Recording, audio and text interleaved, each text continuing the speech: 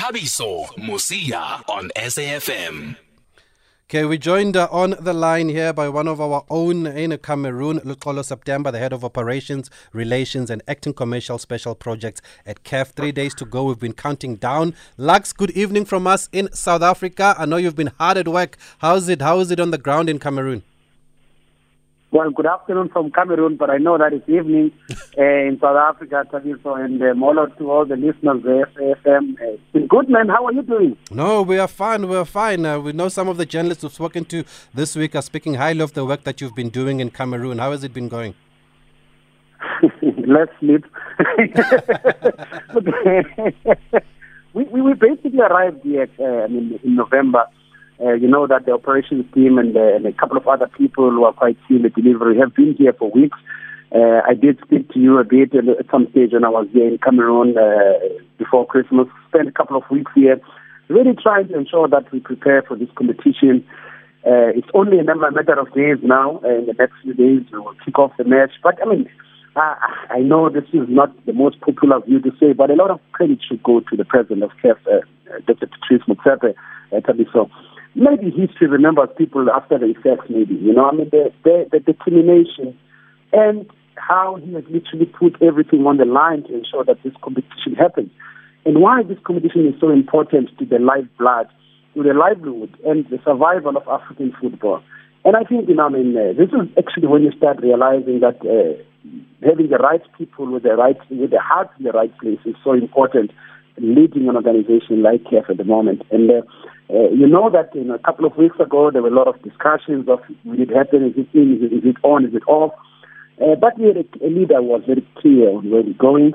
And all of us from an administration point of view have to ensure that we put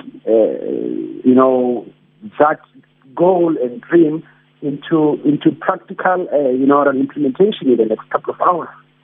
Yeah, and how's the COVID situation? Because we've seen some of the teams have returned positive test, which was always going to be expected. But how are you managing that as CAF and as the organizers? Look, the COVID situation is not it affects everyone globally. If you ask anybody at the moment, their biggest concern is COVID. You know what I mean? It's not just a CAF situation. It's a problem that affects everyone else globally. And I think we are not exempted to that challenge. What is important is the processes that we've put in place as CAF, working together with the World Health Organizations, with the teams, with the Cameroon government. You know that we have already introduced a number of things, including the issue of vaccination for fans and delegation people who are all going to be part of this AFCON. We have to ensure that we put a lot of measures in place for this, that are going to, because we want to prioritize the safety of the people. And this is what we have done. And CAF, working with the Cameroon government and Fecafoot, one, the vaccination issue, two, the PCR issues, which is quite important and mandatory to anybody else who will come close to the event. And disinfection that is happening at the hotels and the protocols, tight medical protocols that are happening with players, with teams, and so forth. And regular testing, by the way, every 48 hours. Even myself, I'm subjected to test every time. I don't know how many tests I've done in the last couple of hours, in the last couple of days. Sure, can imagine. And will fans be allowed in the stadiums, Lux? Yes, the supporters are going to be allowed in the stadiums, but we have obviously agreed to the following. There will be a 80% capacity only for Cameroon games. The rest of the games are all going to be 60% capacity. This is to ensure that there is enough, We're trying to work hand in hand with the government here to ensure that we mitigate the COVID-19 situation and pandemic.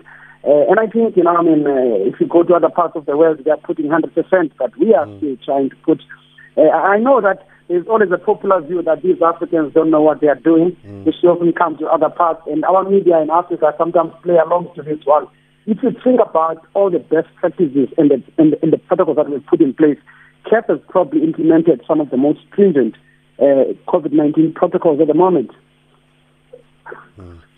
And also, then what have you made then of this negativity, especially from Europe? It's a typical, thing about us African people. But the most disappointing thing is how, It's not how other people see us, but it's how we as Africans still see ourselves and how we play along to the agendas of other people, how we often, everything that comes from outside Africa is gospel. You don't ask questions of why are they doing this? Why is it like this? Other people are protecting their own commercial interests using whatever other excuse that is available out there. And Tina, we are being asked as Africans to sacrifice our own commercial interests so that we can keep on being consumers. And what I don't understand is how we as Africans don't pause and say, but why? Why are you saying this? Why when your competitions are playing, and it's okay for you, but you are trying to tell me I cannot play my own competitions that are actually bringing revenue to me and are going to in turn make sure that I don't come to you and ask for aid. Maybe it's okay and normal that Africa must only come and beg for aid. And we don't ask these questions. We should ask these questions, Tabiso, because they are quite important in who we are. I think this era in African football is a very special era, whereby there are Africans who are in charge, who are asking questions that many people maybe were not necessarily brave enough to ask in the past, to say, please, as Africa, we want to determine our own destiny. Give us the space to do this. And this is very important for us. Wonderful, Lux. We're going to have to leave it there. But on Twitter, Tido, I want to read this comment from Tido who says, Lux seems more accessible from KEF than when he was in Parktown. It's just a comment. I don't think it's a question. It's just a comment. That is not true, though. That is not true, though. But we appreciate the time you've given us and the insight. Yes, no. You know that you and I used to fight all the time. Good or bad? Yeah. Good or bad? I mean, but as I said, I don't really want to get involved in what is happening in South Africa at the moment. I don't stay in South Africa at the moment. And I always think once you've left the place, it's always wrong for you to always talk about this happening in the place. Because the PSL really contributed so much in who I am today. And I know why that person is making the job they are making, but I really don't want to. Because it's quiet now in Parktown. We don't hear anything in Parktown, and we all miss Lux now. You never know what you have until you lose it. Hey, people are appreciating you now that you are gone.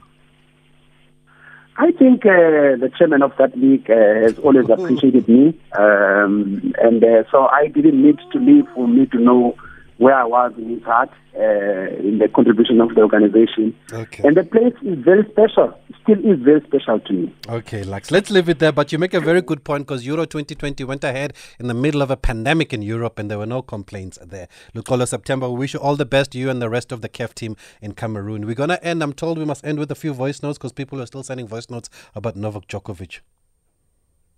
Hey, Tabiso.